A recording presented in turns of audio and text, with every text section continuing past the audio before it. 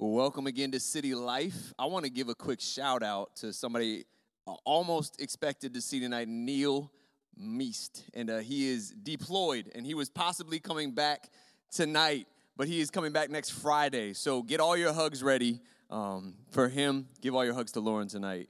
And we're praying for you. We love you guys. We're so excited that he's coming back. And give her all the hugs in the world. And she said Neil podcast. So Neil, here's your shout out.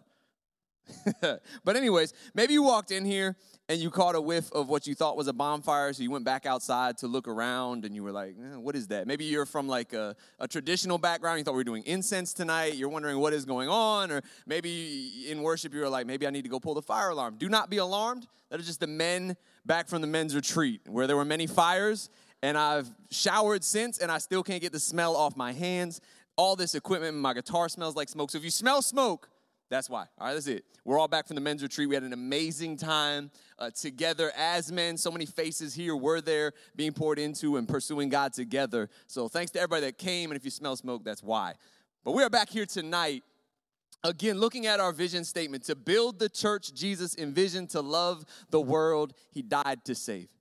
To build the church Jesus envisioned, to love the world he died to save. And the vision statement is built on the three words of this series and the three declarative statements of Jesus Christ that we get them from: why, do, and be.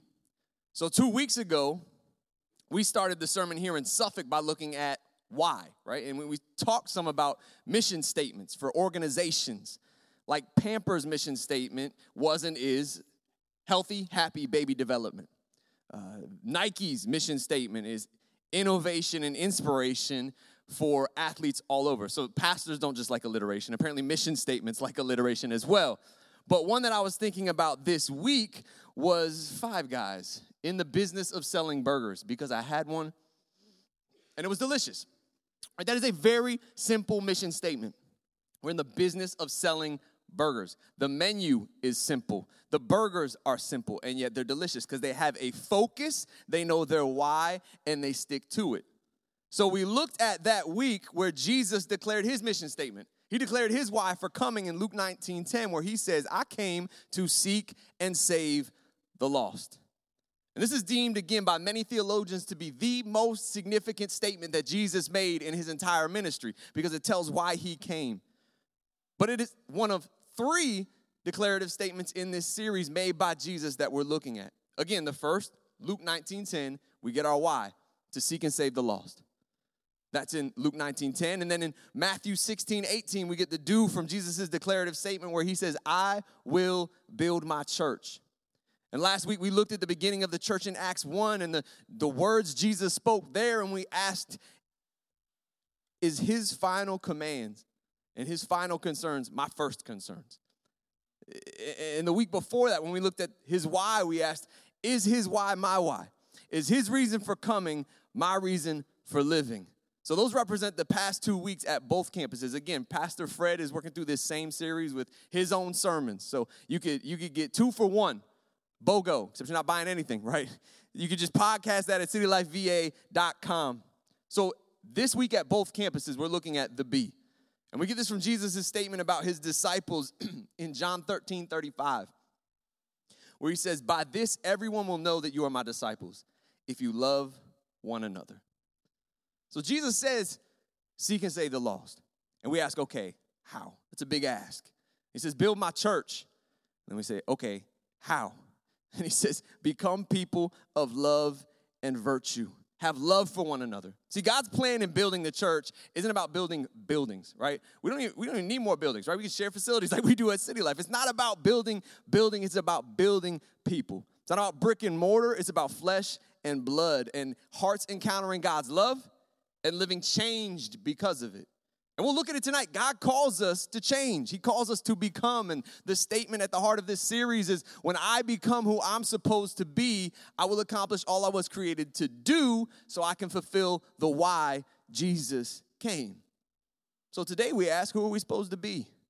And obviously this might look different for different people. There's diversity in background. There's diversity in calling. There's diversity in personality. But tonight, the one diversity we don't celebrate is a diversity in character and integrity. We're all called to look like Christ and be people of love and virtue. But I want to read this verse in John 13:35 in its greater context, so we can get an understanding of what's going on and what Jesus is saying. And it's in the passage that Steph was referencing for communion. Happens at the Last Supper. Jesus has just gotten down and washed all his disciples' feet. They've had the Last Supper. He's predicted his betrayal.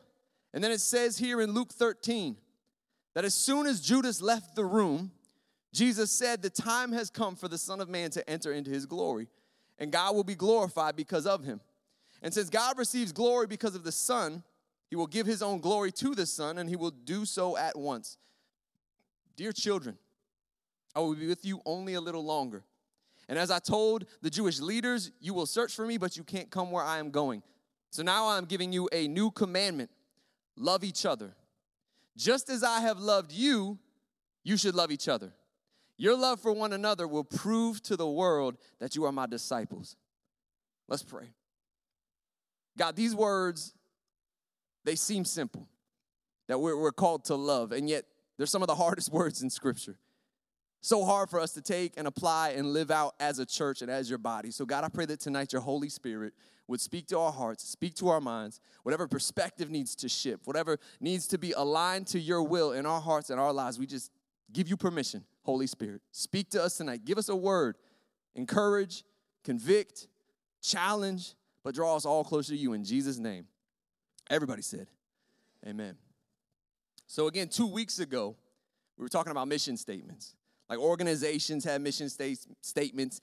Businesses have mission statements. A lot of churches have mission statements. And in some ways, some families have mission statements. They might just call it like a family motto, family mantra. I don't know. But there's a pastor, Judah Smith. I used to podcast him all the time some years ago. He pastors on the West Coast. And he shared once that every day as he's dropping his kids off to school, he turns back from the driver's seat of the minivan and he says, "We are Smiths. What does that mean?" And every day they answer, "We're kind and encouraging, and we look for lonely people." So every day when he's dropping them off, before they get out of the car, he's like, "Hey, we're Smiths. What do we do? Who are we? What does that mean?" And every day they say, "We are kind and encouraging, and we look for lonely people." Every day, over and over and over again. Anybody have anything familiar? Maybe it's not even done like that, but just a family motto or something you repeat to your kids or have them repeat to you. Hilt says, "Don't quit." That's good. You got one for Raj? We can do hard things. It's true. Yeah, I'm at the age where Raj, I don't drop him off at school. The bus comes to get him. And as the bus, it has to go past us and come back around. As it comes back around, I pray for him. And he can't understand it.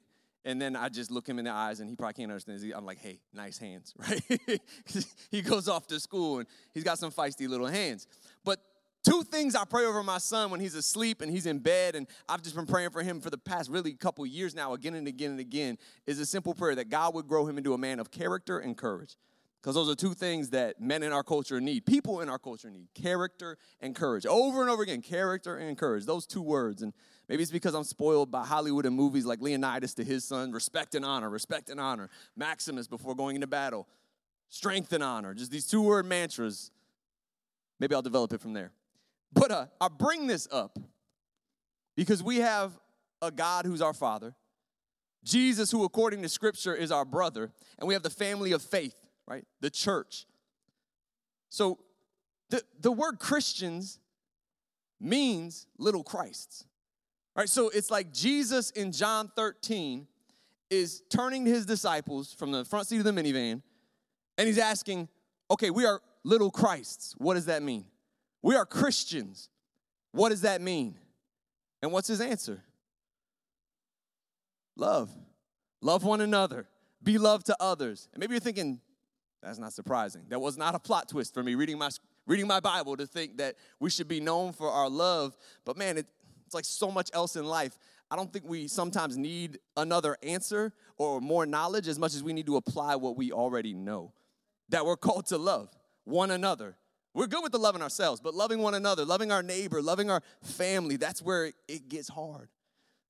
Like when Steph tells me to do the dishes, I don't come back an hour later and like, "Hey, I memorized what you said to me." You said do the dishes. Or like, I know how to say do the dishes in Greek. Like, I learned how to say it in the original language. Or I'm going to get Q and Nate and Jesse. They're going to come over. We're going to study what it means that you said to do the dishes. No, she just wants me to do the dishes. Right?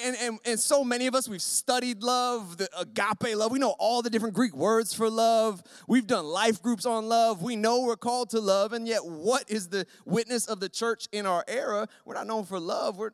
We think if I want to be known as loving Christ, I'm going to shout down sin and speak the truth the loudest by any means necessary. And we want to declare, and that's good because we should declare.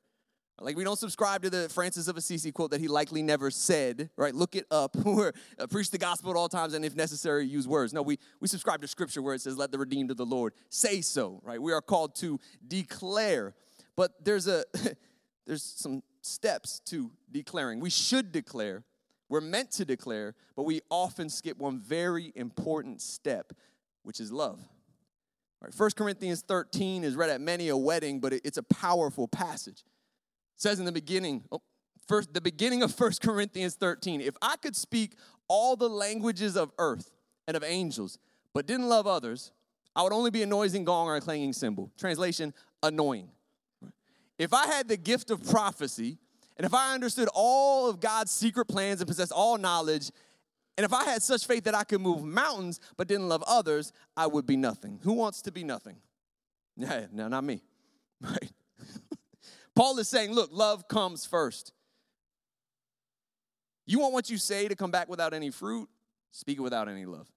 Right? A useful flow chart for leadership is discover, demonstrate, declare. You discover truth, demonstrate it, and then declare it, and people will follow you because you're demonstrating it. You discover vision, demonstrate vision, and then declare vision. You can discover God's love, demonstrate God's love, and then declare God's love. Again, we should declare, but too often we skip the second step. We get to declaring and berating, and we shout down, and we shoot messages from our high horses, but too rarely do we demonstrate love. I've shared this story before years ago here, but it's a story of a young man who attended a university in London, and he became interested in the Christian faith. And upon his graduation, he was almost convinced, but was still seeking evidence for this faith. Like, he wanted to see it demonstrated, that it was practical and true. So he accepted employment in East Africa and for 7 months lived in the home of a Christian family. As soon as he discovered they were followers of Christ, he decided their home would be the ideal testing ground for the evidence he sought. Unfortunately, as the months passed, he saw nothing that attracted him. The family was apathetic toward him in their faith. They didn't reach out to him or to others. They were casual about their commitments in general. In fact, they complained about any sacrifices they had to make on behalf of others. They never connected with him.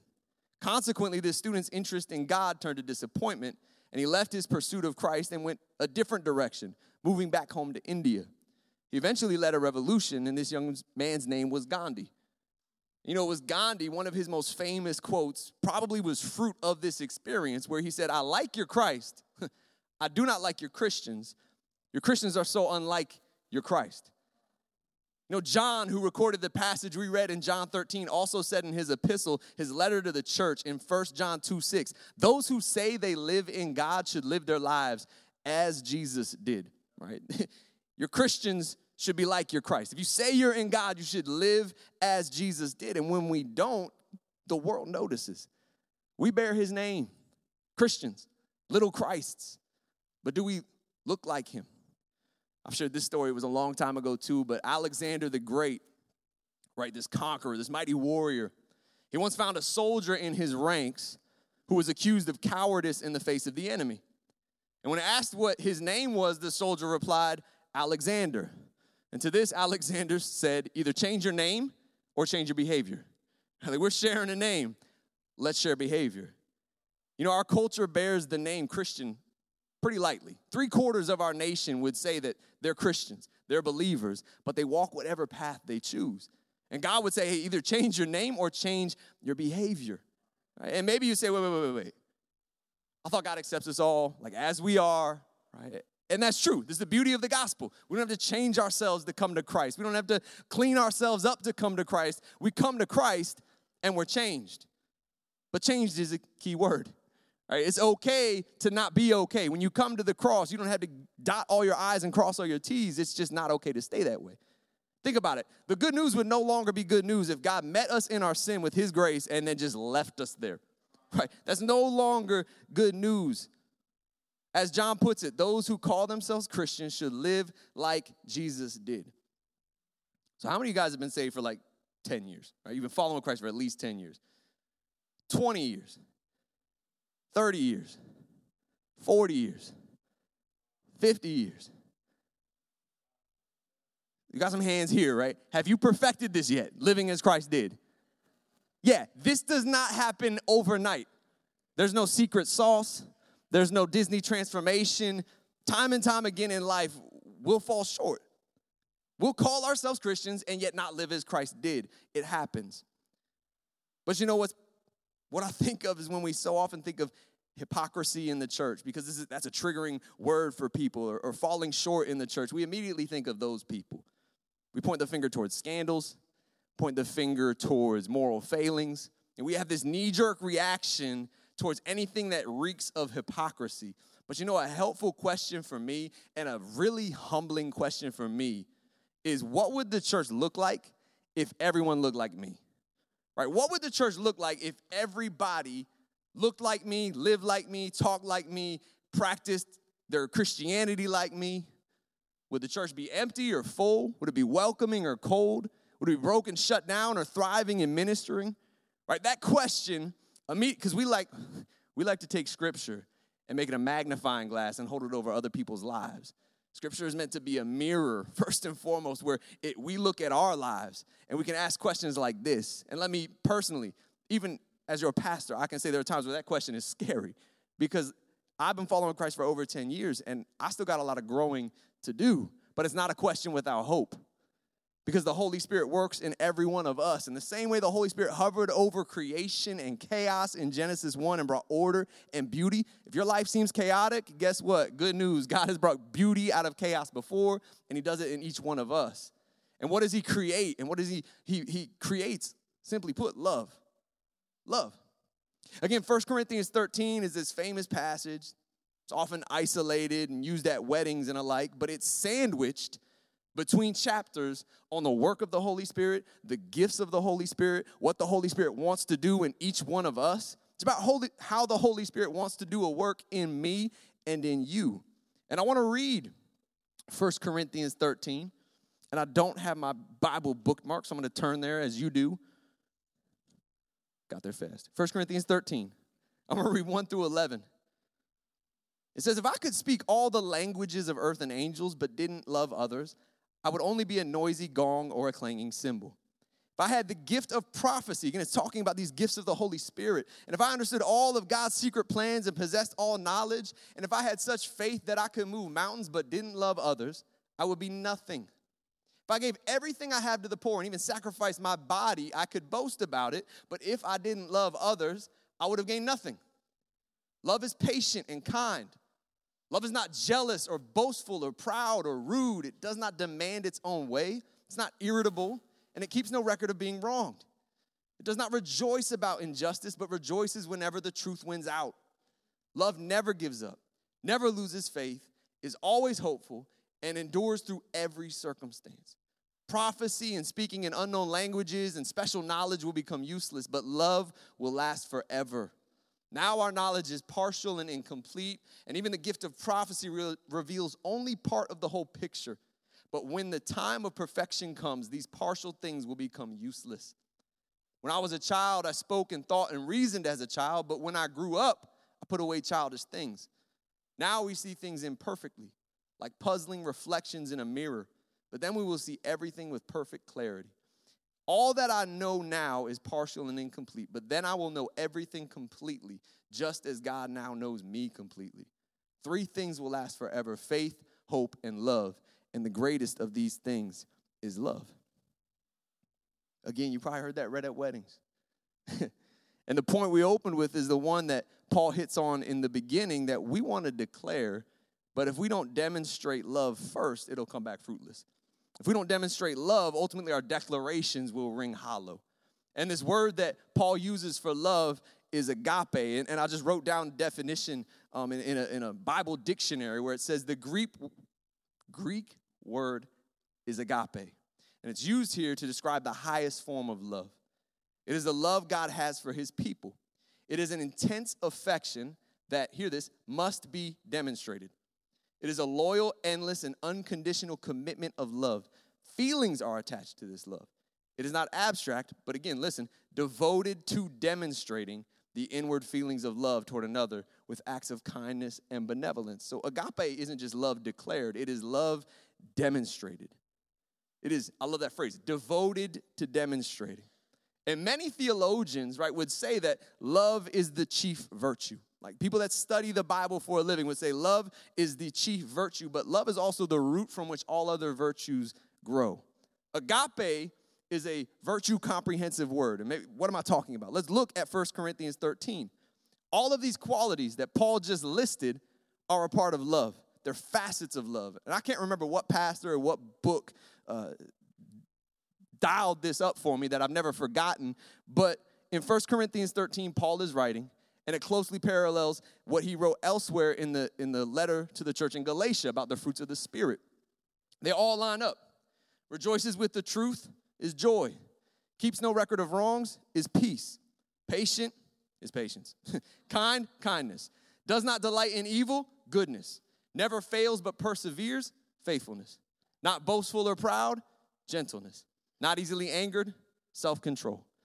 Again, love is a virtue comprehensive word. If we're called to love and we're called to all these things, then we're called to be people of virtue.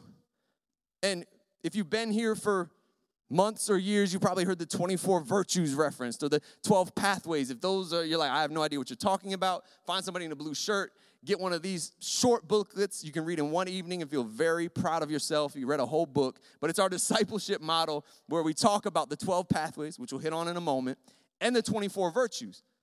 Where's this number 24 come from, right? Why 24 virtues? Well, they come from the 5 great growth lists in Scripture. Passages of Scripture where we are told this is how you should grow. This is what you should grow into. If we're in the business of building people, this is what we're working towards. Jesus said, you'll know a tree by its fruit. This is the fruit. And so there they are. Sorry. The 24 virtues. They come from Matthew 5, 3 through 10, Romans 12, 9 through 21, 1 Corinthians 13, 4 through 7, Galatians 5, 22 through 23, again, the fruits of the Spirit. And then 2 Peter 1, 5 through 7 is another list that Peter gives the church. And I love that Peter, after giving his list in verse 8, he says immediately after telling his people how to grow, he says, the more you grow like this, the more productive and useful you will be in your knowledge of our Lord Jesus Christ. The more you grow like this list in your life, the more productive and useful you will be in your knowledge of our Lord Jesus Christ. So that knowledge that you're itching to declare, the truth you're itching to shout from the rooftops and post from your Facebook statuses, it will be more productive if you demonstrate all this in your life when you declare it. And this will look different in different people, right? The idea isn't that we're all going to make ourselves clones of one another.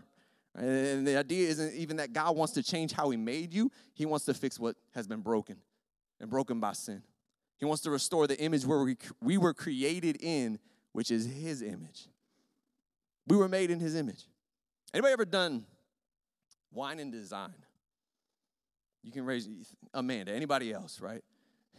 The idea, we got husbands raising wives' hands. Wine and, any man ever done wine and design, right? Hey, I like painting. No shame. I never have, though. Anyways. Wine and design, the idea is, never been there, for reports, right? Technically, everyone is painting the same thing. There's wine involved, hence wine and design. But they're painting the same image, right? They're imitating a painting. Am I doing this? Is this right? People that have done it? Thank you. Okay. So after hours of trying to replicate the same painting with their own painting, using the same color palette, same size canvases, again, trying to imitate the exact same piece of art, there is a wide diversity in what each person's painting looks like. And that's celebrated in those classes. It's not scorned that, hey, yours doesn't look like theirs or yours doesn't look like the product that we were trying to imitate. Each is unique. None is the same. And in a similar way, we are all called to look like Christ, to imitate Christ, to model Christ, try to be like Christ. And each one of us will look different as we do that. Because, again, we all have different life experiences. We all have different personalities. We all come from maybe even different cultures. So it will look differently, and we celebrate that. Diversity in the church, diversity in all these different ways. But, again, the one place we don't celebrate diversity is diversity of character. Right? We're all called to the character of Christ, love and virtue. So the question I want to ask tonight is whose portrait are you painting? What does it look like? What you're painting. You know, to quote another person, Nietzsche once said, I would believe in their salvation if they looked a little more like people who have been saved. Right? When you lack in character, the 24 virtues, you lack in fruit, it shows. Right? Sometimes we want to declare truth and salvation. We should live lives that look like we've been saved. And when people come to me and they say, I feel like I'm drifting. I'm dry. You know, one of a million adjectives. I'm just not where I need to be. What I'll often point to is what we call the 12 pathways. We call them the 12 pathways because if you're following Christ, these are paths you will walk on. If you're following Christ biblically, these are 12 things that'll just be active in your life. Prayer, fasting, worship, scripture, gathering, accountability, relationship, reaching, stewardship, generosity, resting, and serving. Again, that's all in that little green book. If all this is foreign to you, grab one of those on the way out for free from a blue shirt. But if you've been here for a while, maybe you've been in this series thinking, okay, this is fresh vision, but what about these old treasures like heaven now, heaven forever? And we talk about that all the time for the past decade plus. This idea that David says, like, I would have lost hope if I didn't think I'd see the goodness of the Lord in the land of the living. Corinthians says that God wants to whet our appetites for heaven by giving us a taste of heaven here on earth. Jesus said himself, I come to give life and life abundant, and that eternal life doesn't start when we die, it starts now. Eternal life is in session. But I think sometimes we hear about these things, life and life abundant. We think we hit order, and it like shows up on our front porch, like an Amazon order, and like somebody just rings the door, hey, life and life abundant, here it is. No, it's a path. It's a journey. And it takes, dirty word in our culture, discipline. Spiritual disciplines. You know, last night and this morning at the men's retreat, we were talking about 4 pillars of a man, just 4 identities that we walk in. The king, the mentor, the warrior, and the friend. And last night, Cam Muro was sharing about the identity of the king and how so many men, we abdicate the role we're supposed to play, especially in our home, to lead and set the tone and lead spiritually. We abdicate it. And his point was when we abdicate our role, it hurts both us and it hurts our families and it hurts the people around us. And of course, this sermon's in the back of my head and it's still marinating. So I'm just thinking, man, sometimes we abdicate the call we have to grow, right? The abdication of sanctification, if I can rhyme like pastors do, right? But maybe you're thinking, what's sanctification? Right? There's sanctification and there's justification. Justification, you could call it like positional holiness. Through grace, through Jesus' blood, at the cross, nothing more and nothing less. Through that, we're in good standing with God. Forgiven, called a son and daughter. Like called a son and daughter of God. That is incredible. But the same way, so many of us have young kids. You want to see your daughter, your son, grow and develop. Like we're tracking Raj's development. We're tracking his growth. We want to see him grow. And in the same way, God wants to see us grow. We're called to look more and more like God the Father. We're called to look more and more like Jesus Christ. And this process, which doesn't end this side of the grave, is called sanctification. Now, justification is what will matter at heaven's gates. I'm just going to quote the lyric, right? My hope is built on nothing less than Jesus' blood and righteousness. Not my own. Nothing I did. But I would tell you that sanctification is part of what brings heaven and the kingdom of God here. You know, discipline has become such a, again, dirty word in a culture that preaches, hey, do whatever makes you happy. And as a result, there's this abdication of our sanctification. But you want true happiness? You want to experience life and life abundant here? Obey what God commanded you to do. Obey God's word. Walk the pathways and disciplines he's laid out for you. It's tried and tested, guys. There's life found in it. You know, in these pathways, we grow. In those pathways, we begin to grow those 24 virtues in ourselves. People are built, and ultimately the church is built. But again, what would the church look like if the church looked like you? What would the church look like if the church looked like me? Would these be present or absent? Would the church be prayerful or prayerless? Would it be relational or cold? Accountable or full of hidden sin? Generous or stingy? What would the church look like if it looked like me? Ultimately, my hope is that the church will look like Christ. It'll look like Jesus, because ultimately that's the portrait we're called to paint. Paul says in 1 Corinthians, in his letter to the church there, he says, follow me as I follow Christ. I think it's the King James Version, and it's really close to the Greek, because the Greek basically says, imitate me as I imitate Christ. Now, I think last week I joked being an English major, and I also was an art major. I was a double major at William & Mary. And part of what we had to do as art majors is we had to do basically an imitation, but in art it's called a copy. You had to take a painting by some master and try to replicate it as best you can. And I remember the teacher even made us flip it upside down, so we're not even focusing on the objects, we're focusing on colors and the strokes, trying to match the painting as best as possible. My mom loved Monet, so I did the lady with the parasol, and I don't have it with me because it's hanging in her house. So that's a copy. I'm sure you can't even tell which one's the real one. It's probably mind-boggling to you. I'm just kidding. But no matter how hard I tried, I can't match it up perfect. So why do art majors, why do they imitate? Why do they make copies? Why, when you go to museums, do you see people with easels painting a painting, right? Like, shouldn't you be out doing a landscape or somebody's portrait? Why are you painting a painting that already exists? Well, because it teaches technique. It shows you how. It might inspire other paintings. It makes you a better painter yourself. Trying to match the eye, trying to match the cloth, trying to mix a color in your palette that matches the color on the painting and on the other canvas. So again, what portrait are you painting? Or maybe a better question, whose portrait are you painting with your life? Again, the answer I want at the end of my life is that my painting looks something like Christ. It's going to be imperfect like that. But I hope that the portrait I've painted resembles Jesus Christ. That I could say, imitate me as I imitated Christ. And I would tell you, every day, if I could have the worship team come up, every day as we try to imitate Christ, we're laying down another stroke. With our conversations, our relationships, our interactions, we're picking another color and putting it on the canvas.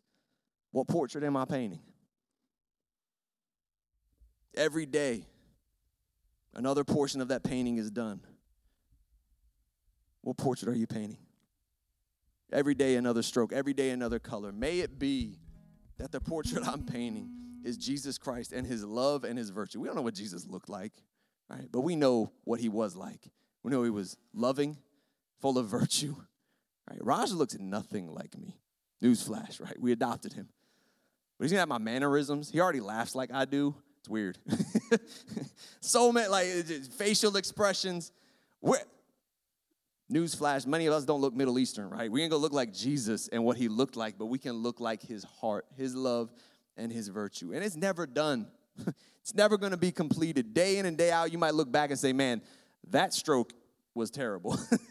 That color was not correct. But you know what's great about oil paintings? You just paint right over it. In the same way, there's grace. You maybe didn't hit the mark that day. You didn't match Jesus' strokes completely. Your color and tone was wrong in that conversation or moment. Guess what? There's grace, and we can keep painting the portrait. But ask yourselves, whose portrait am I painting? Am I looking more and more like Jesus, or am I conforming him to my image, right? Again, if the church, everybody in the church looked like you, what would the church look like? Would it be growing or stagnant? Would we be growing in those pathways and those 24 virtues, or would it just kind of be meh, as the kids like to say? Is there an abdication of sanctification where, yeah, we're justified, but God wants us to grow, look more like Christ, look more like Him. We've got this, God's word, to direct us in it. Are we walking the pathways, growing in virtue? That's the call. Again, none of us do it perfectly. We mess up strokes and colors all over the place, but there's grace. So as we stand tonight and go into worship tonight, Jesus, we thank you for the grace you give us. And Holy Spirit, again, we ask that when we ask the question, what would the church look like if everybody looked like me?